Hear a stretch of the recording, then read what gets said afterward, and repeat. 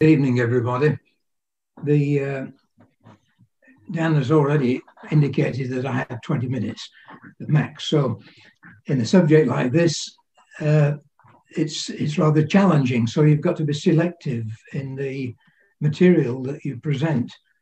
Why did Jesus come? And when you think about it, the verse on the screen really tells us in simple terms why he came. The Apostle Paul wrote to his son in the faith, Timothy, and he said, "This is a faithful saying and worthy of all acceptation, that Christ Jesus came into the world to save sinners."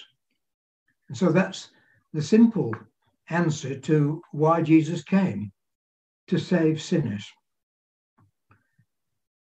But there are lots of ideas as to the process that was involved in the sacrifice of the Lord Jesus Christ. And many suggest that when Jesus offered himself as a sacrifice on the cross, that it was to appease the wrath of to satisfy a wrathful God. The God's wrath was generated when men sinned, and the only way in which that could be appeased was by somebody stepping into the breach and offering themselves as a sacrifice. Now, that's in general terms what many people believe, but when we come to look at the scriptures, we can't help but be impressed by the fact that the sacrifice of Jesus was a work of cooperation between Jesus and God. And there are a number of passages which we could quote, but we'll just put up a few that show God's involvement in the sacrifice of the Lord Jesus Christ. That famous one, which Dan referenced last week, "For God so loved the world that he gave his only begotten Son, that whosoever believeth in him should not perish, but have everlasting life." And so the work of the sacrifice of Jesus was an expression of the love of God, God's love for his creation. And the Apostle John, in writing his epistle at the very end of the New Testament, he says, "Herein is love, not that we love God, but that he loved us and sent his Son to be the propitiation for our sins." Now, don't be fooled by that word propitiation. It simply means a mercy seat, the mediator, somebody who stands between God and ourselves. And then the Apostle Paul, writing to the Romans, says, "God commendeth his love toward us, in that while we were yet sinners, Christ died for us." And so the sacrifice of Christ was anything but the appeasement of a wrathful God. It was the expression of the love of God for his creation. When we look at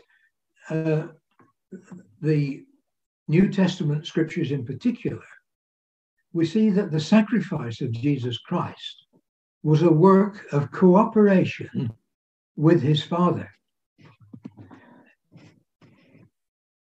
Paul, writing to the Corinthians, says, "All things are of God." Everything that happens is initiated by God, who hath reconciled us to himself by Jesus Christ, to wit, that God was in Christ, reconciling the world unto himself. And so, as we've seen in other classes, the mind of Christ was in tune with the mind of God. And through that process, reconciliation was made possible. Again, the inspired record tells us in the book of Hebrews that in spirit, quoting from the Old Testament, Jesus could say, "Lo, I come to do thy will, O God. He taketh away the first that he may establish the second."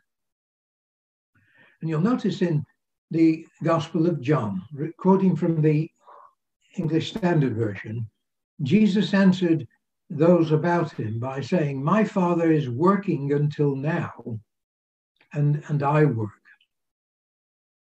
Now, when you think about that last verse, "My Father is working until now," that verse teaches us that God has been involved in the process of reconciliation for a long time,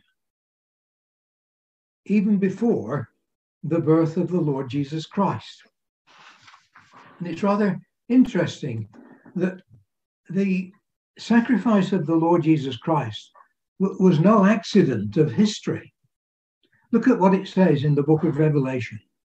"All that dwell upon the earth shall worship him, whose names are not written in the book of life of the Lamb slain from the foundation of the world. If any man have an ear, let him hear." And notice that section in green.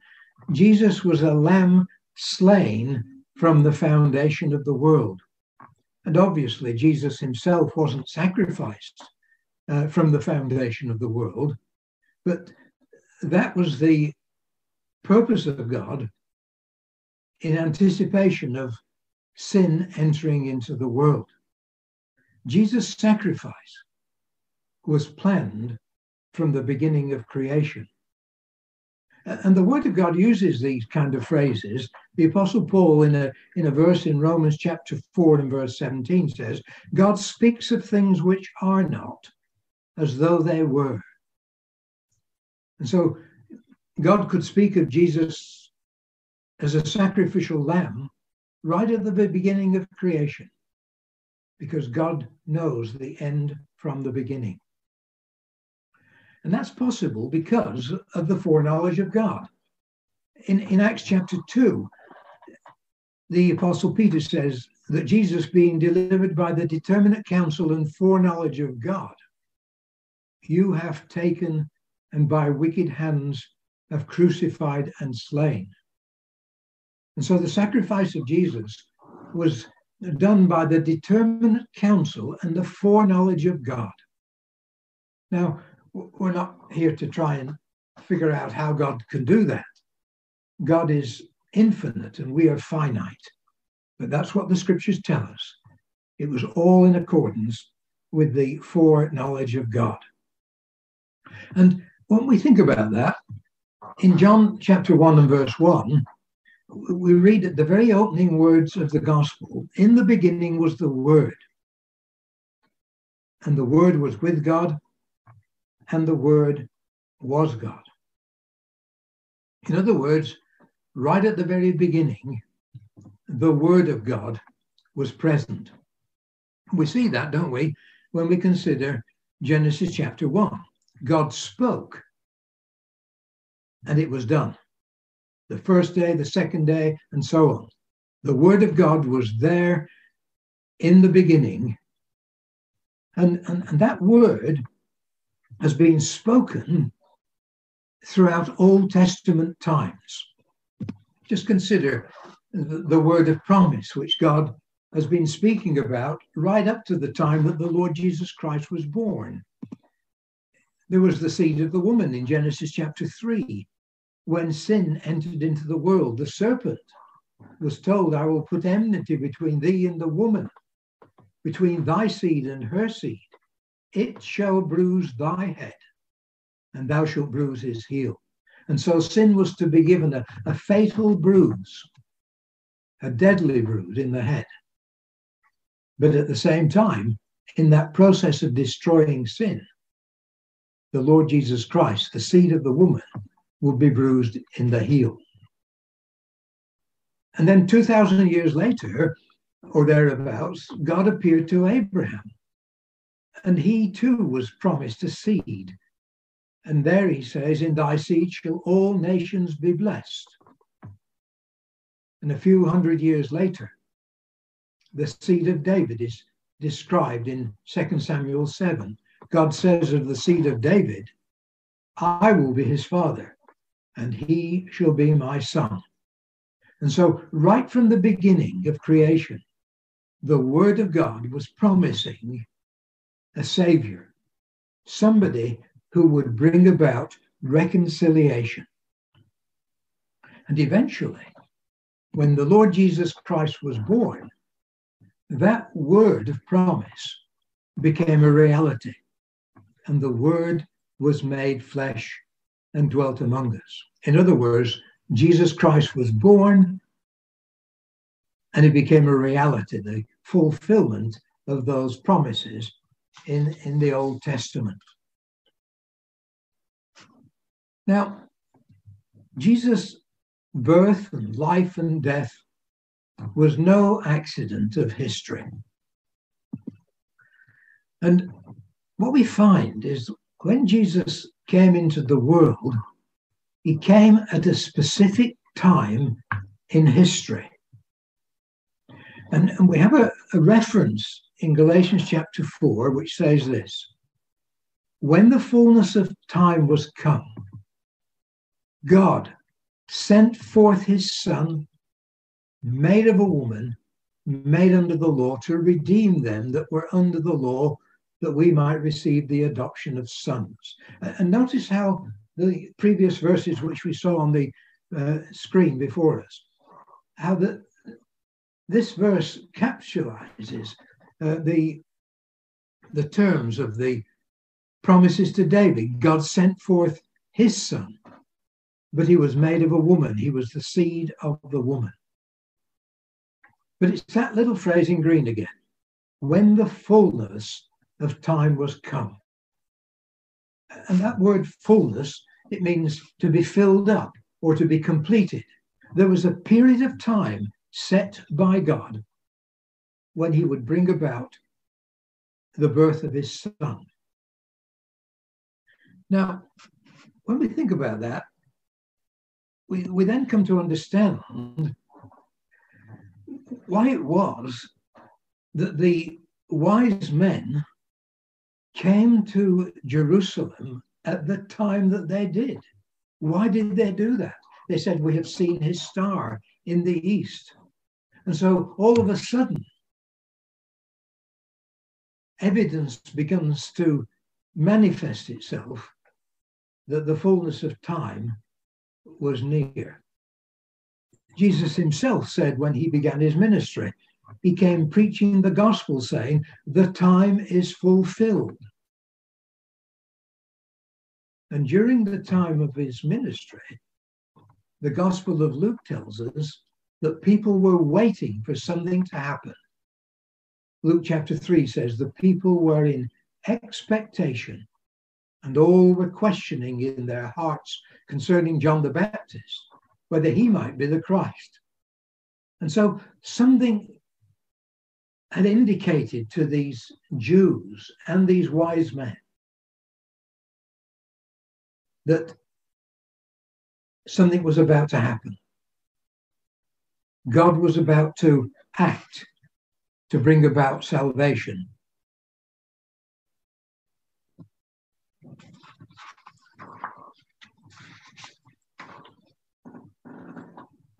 What was it that gave them this strong indication that the time was fulfilled?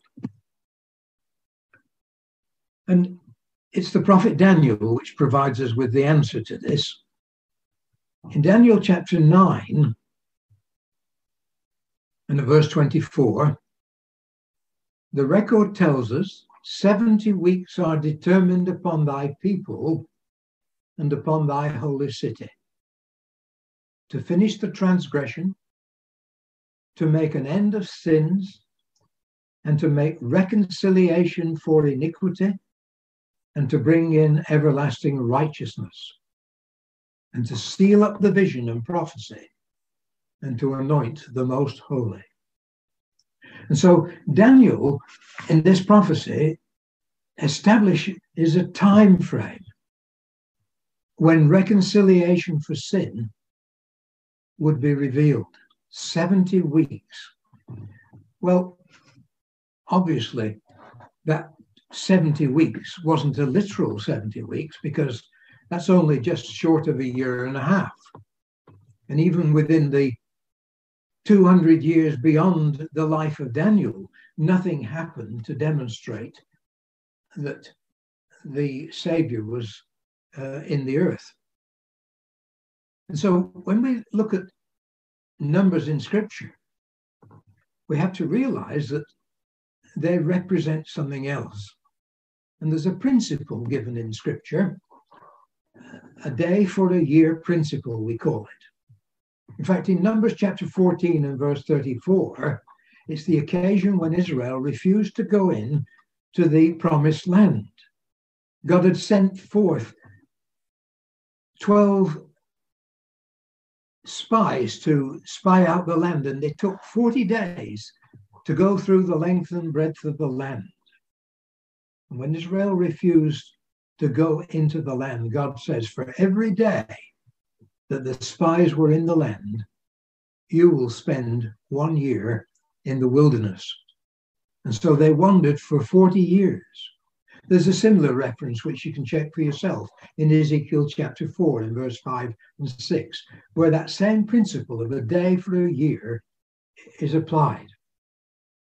And so when you think about that and apply that principle, 70 weeks transferred into days is 490 days. 490 days equals 490 years.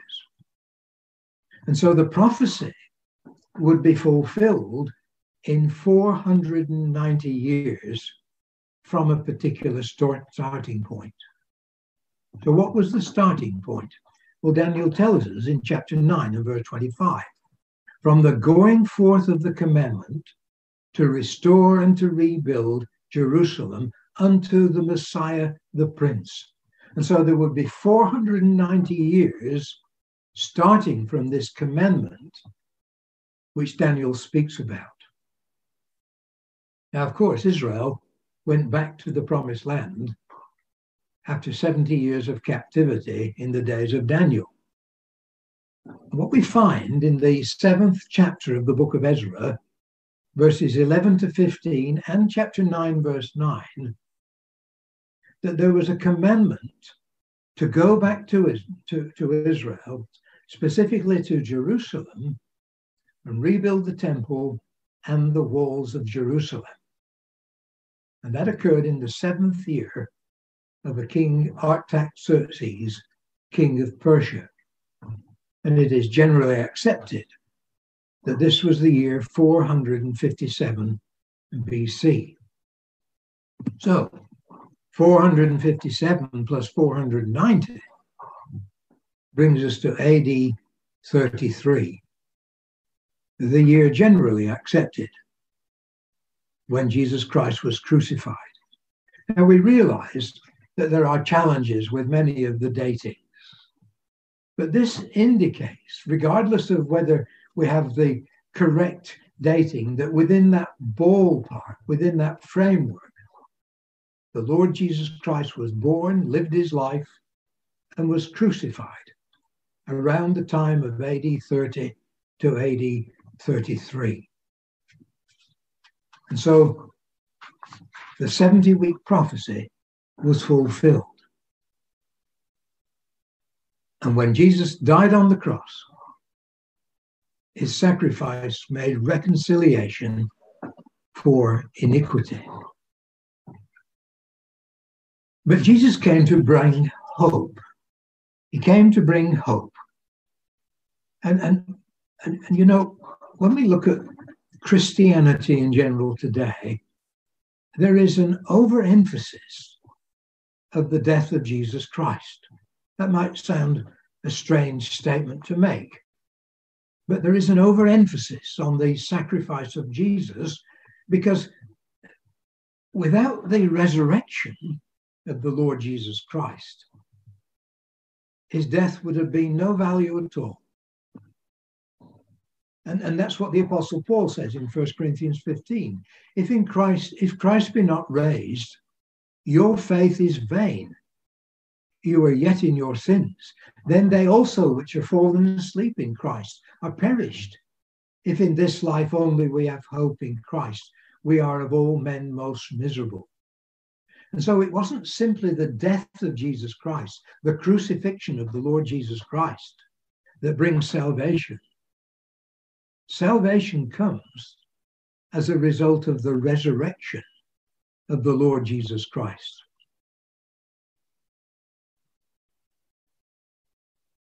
And we find that that's the message. The resurrection of Jesus provides a hope for others. Paul continues in that letter to the Corinthians, but now is Christ risen from the dead and become the first fruits of them that slept. And that idea of first fruits suggests that there will be a fuller harvest at some later date in the history of mankind. The Apostle Peter says, "Blessed be the God and Father of our Lord Jesus Christ, which according to his abundant mercy hath begotten us again unto a living hope by the resurrection of Jesus Christ from the dead." And so let's not isolate the sacrifice of Jesus. It's the sacrifice of Jesus and the resurrection of the Lord Jesus which provides us with that hope.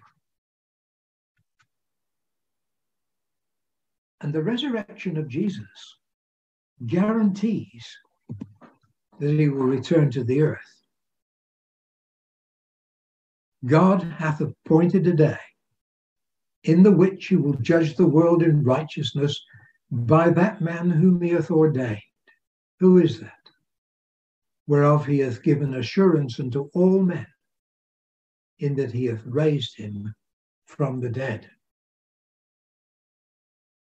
And so not only did God schedule or appoint a time when Jesus would be born, God has appointed a time when he will return to the earth and establish his kingdom.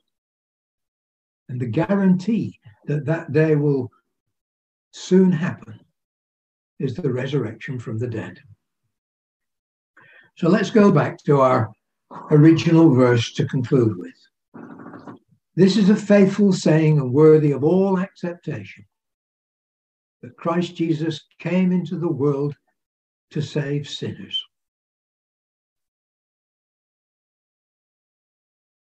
The Jews expected a Messiah in the first century. They were in expectation.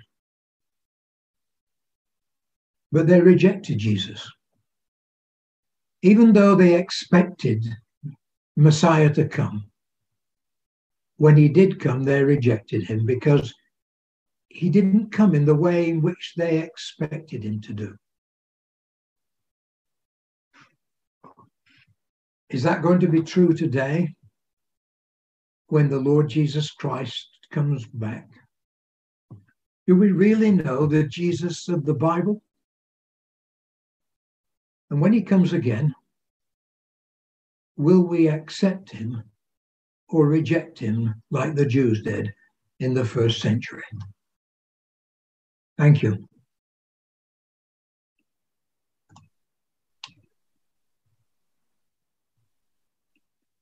We're now going to turn over the class to Joel. Thank you, Ron, and good evening, everyone. Hopefully you can all see and hear me.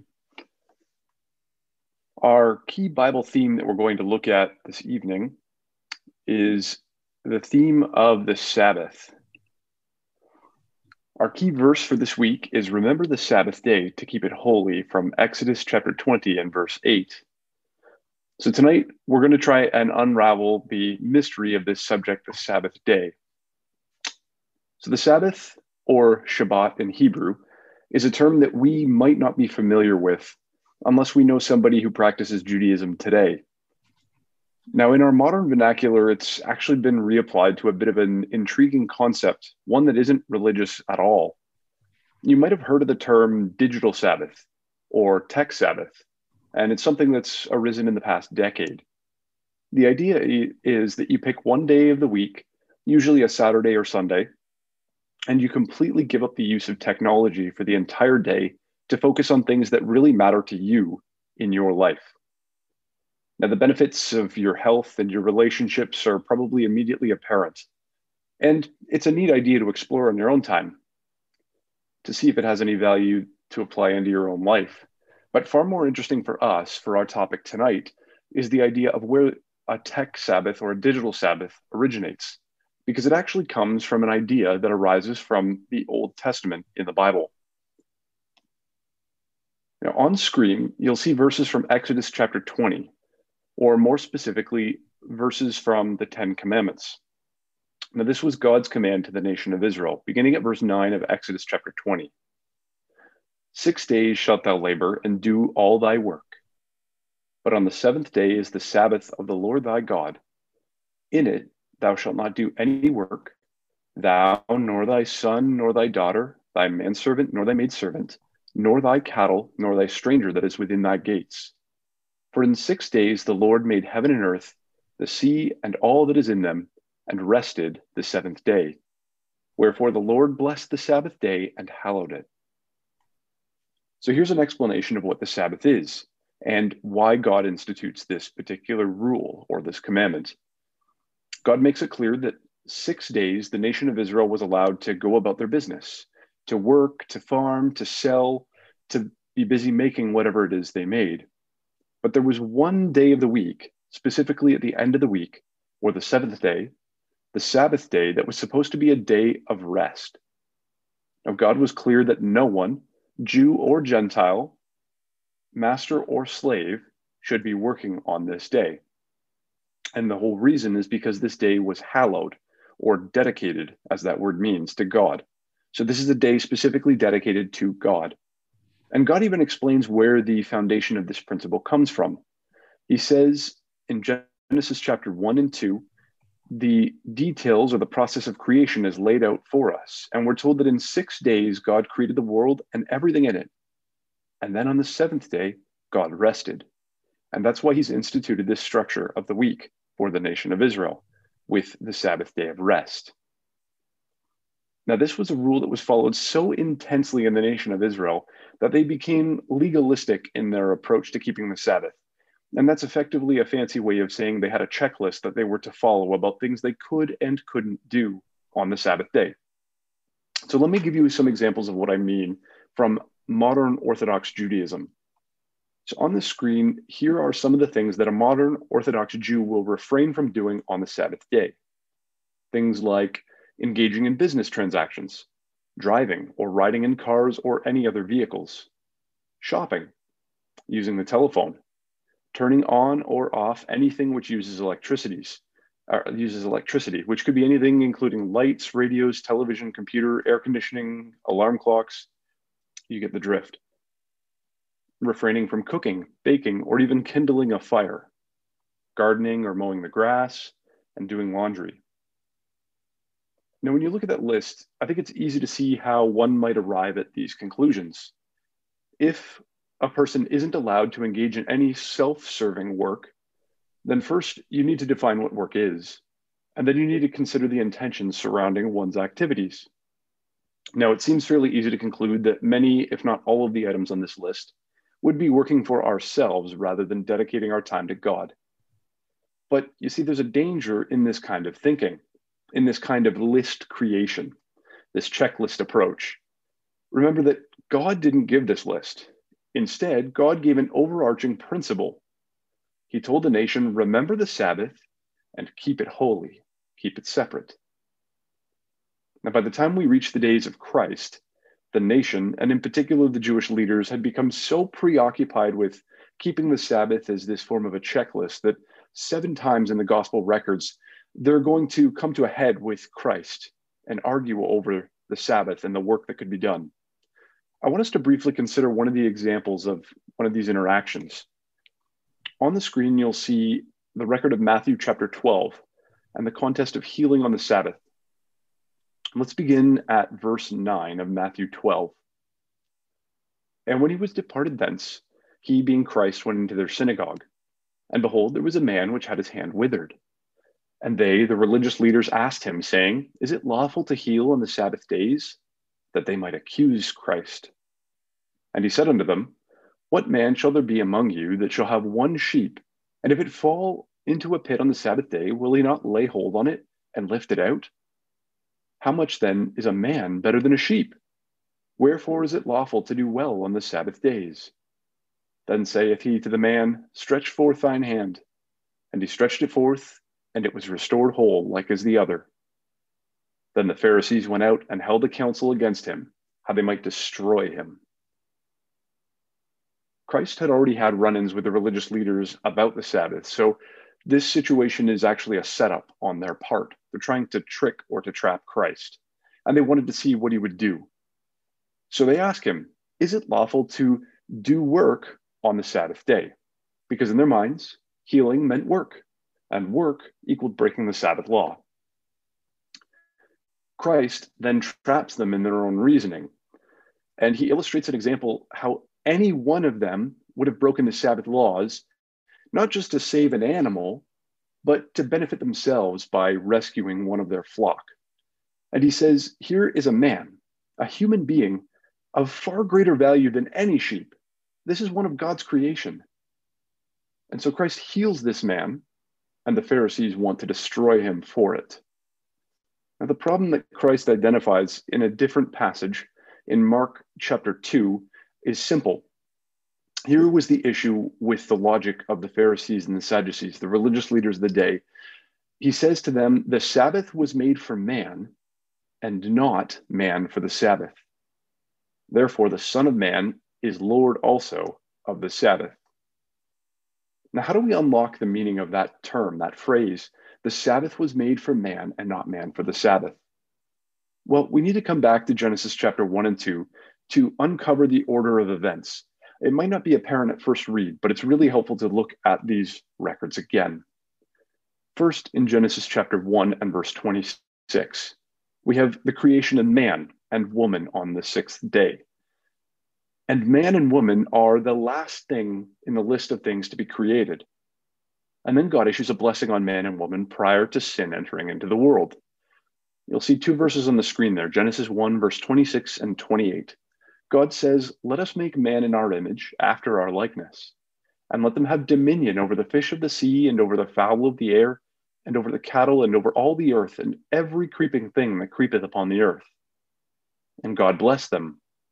And God said unto them, be fruitful and multiply and replenish the earth and subdue it, and have dominion over the fish of the sea and over the fowl of the air and over every living thing that moveth upon the earth.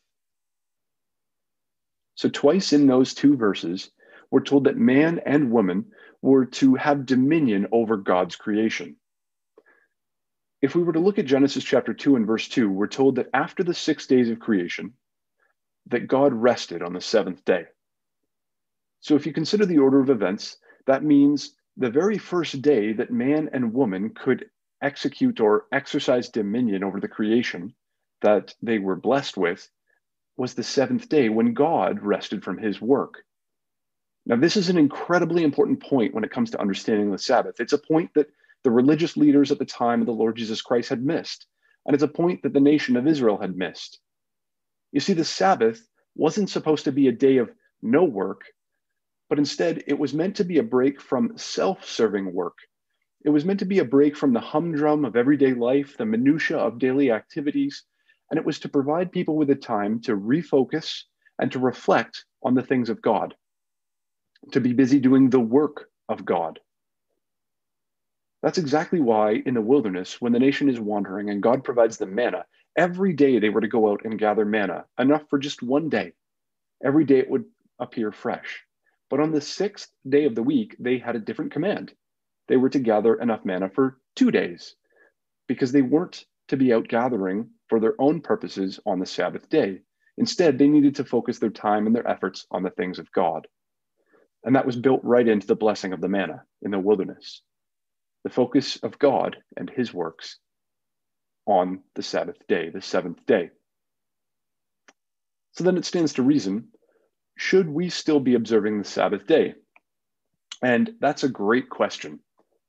The Apostle Paul tells us in Romans chapter 14, you'll see the verses on the screen, that one man esteemeth one day above another, another esteemeth every day alike. Let every man be fully persuaded in his own mind. He that regardeth the day regardeth it unto the Lord, and he that regardeth not the day to the Lord, he doth not regard it. Now, this is a rather pithy way of saying what Paul's saying. It's very short, succinct. But if we were to expand on it, what Paul's saying is that when Christ came, he revealed the law for what it was. It was an instrument. It was a school teacher. It was meant to teach the people about God, and it was meant to teach the people that they were sinners, and they were in need of the grace of God, because no one could keep the law. Everyone was guilty under the law, and therefore all were worthy of death, all except one, of course. So the law taught the need for the grace of God, and that grace we can experience in God having offered up his perfect Son, the only one who ever kept the law, so that while we were yet sinners, we have the opportunity to have our sins forgiven. Now that Christ has revealed the law as a temporary measure, if you will, and meant to be a school teacher to bring us to a greater understanding, then we're free to choose whether we want to follow the law of the Sabbath or not.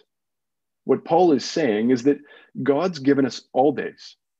Really, we shouldn't be striving to serve God on one day, but really we should be striving to serve God every day. That's the spirit that Christ revealed through his ministry. Every single day, Sabbath or not, he went about preaching, teaching, and healing, trying to get the people to change their ways and reflect the character of God in their own lives. So it's up to you to choose whether you think the literal command of a Sabbath might help you to live those principles, or if you prefer to treat every day the same. But ultimately, whichever path you choose, the purpose or the ultimate goal that we're working towards is to be living every day in service to God and God's works. Now, there's one more aspect of the Sabbath that we haven't covered yet, and this, I think, is where the idea of the Sabbath gets incredibly neat. It's this extra hidden layer, and it's such a beautiful hidden gem for us to uncover.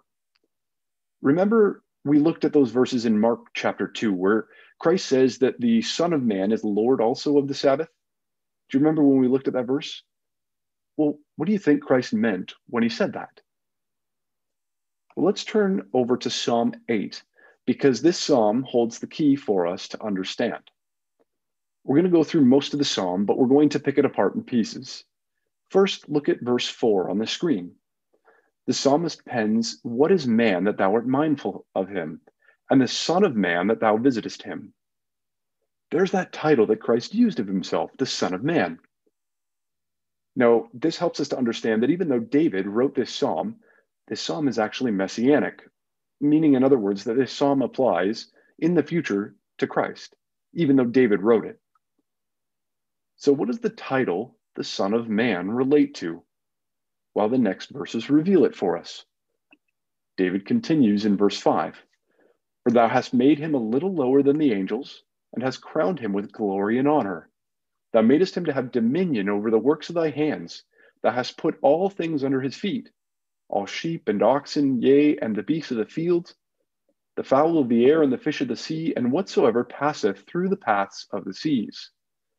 Now, there's so much in these short few verses, but can you see where David is drawing his thoughts from? David's mind is back in creation.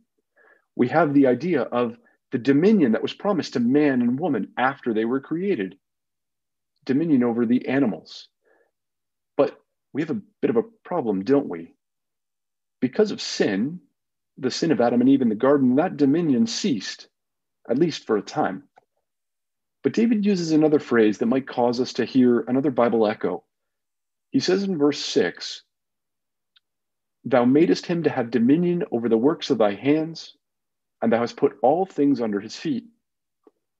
Now, the Apostle Paul uses that very phrase in 1 Corinthians 15. In 1 Corinthians 15, he's reflecting on the resurrection at the return of Christ when he returns to set up his kingdom. Beginning in verse 25, "For he," that's Christ, "must reign till he hath put all enemies under his feet. The last enemy that shall be destroyed is death. And when all things shall be subdued unto him, then shall the Son also himself be subject unto him that put all things under him, that God may be all and in all." So when is God going to be all and in all? Well, clearly that phrase doesn't apply now. We only need to turn on the news and see what the world and the state of the world is like, we know that God is going to be all in all in the kingdom age after the return of Christ. So can you see how if we string Genesis chapters 1 and 2, the events of creation, together with Psalm 8, this messianic psalm, and 1 Corinthians 15, we have a pretty good idea then that the dominion being spoken of in Genesis 1 is actually a promise about the dominion that Christ and the believers who are granted a place in that kingdom will exercise in the kingdom age. So let's bring all that back together and tie it in with the Sabbath. Remember that we said that Adam and Eve began exercising dominion over God's creation on the very first day of rest, on the seventh day, the very first Sabbath. Well, that's exactly how David understood it. In Psalm 8, verse 2, David pens, "Out of the mouth of babes and sucklings thou hast ordained strength, because of thine enemies, that thou mightest still the enemy and the avenger." Now that word "still" that's highlighted on the screen is an interesting word, because in the Hebrew, that word is Shabbat. It's the word Sabbath. It's the word rest. So what David is saying is that when we experience rest, well, that's when God's enemies, specifically sin, which brings forth death, is put to rest. And that's exactly what Paul says in 1 Corinthians 15. The last enemy to be destroyed is death. And what brings about death? Well, the wages of sin is death, Paul tells us. So I know we've covered a lot of verses in our section this evening, but I hope you can take away two things from our topic when you think about the Sabbath in the future.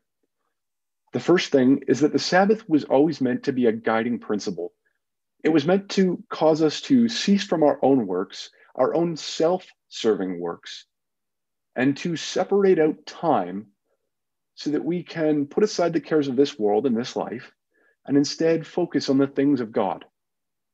Now, it doesn't need to be tied to a specific day. It might be helpful if it is, but really, it should apply ultimately to each and every day of our life. That's the principle of the Sabbath, to focus on the things of God and not the things of self. And the second thing is that within the Sabbath, we see a little glimpse of our future hope, of a time when the world will be at rest, when Christ and the faithful believers will be able to exercise this dominion that was promised way back in creation, and when sin and death will be no more, and there will truly be rest in all the world, and God will be all and in all. I'll pass it back over to Dan to give us a brief discussion on what he's going to look at next week, and we'll close off after that. So thank you. All right. Well, thank you so much, Joel and Ron, for your classes this evening. And as Joel mentioned, we want to invite you to come back next week for a special event. We've been watching the events in the United States and the turmoil that's been down there, and perhaps wondering, what's going to happen? How does God let men be in control like this? And what we're going to consider next week is how God rules in the kingdoms of men, how God works through various people to perform his will.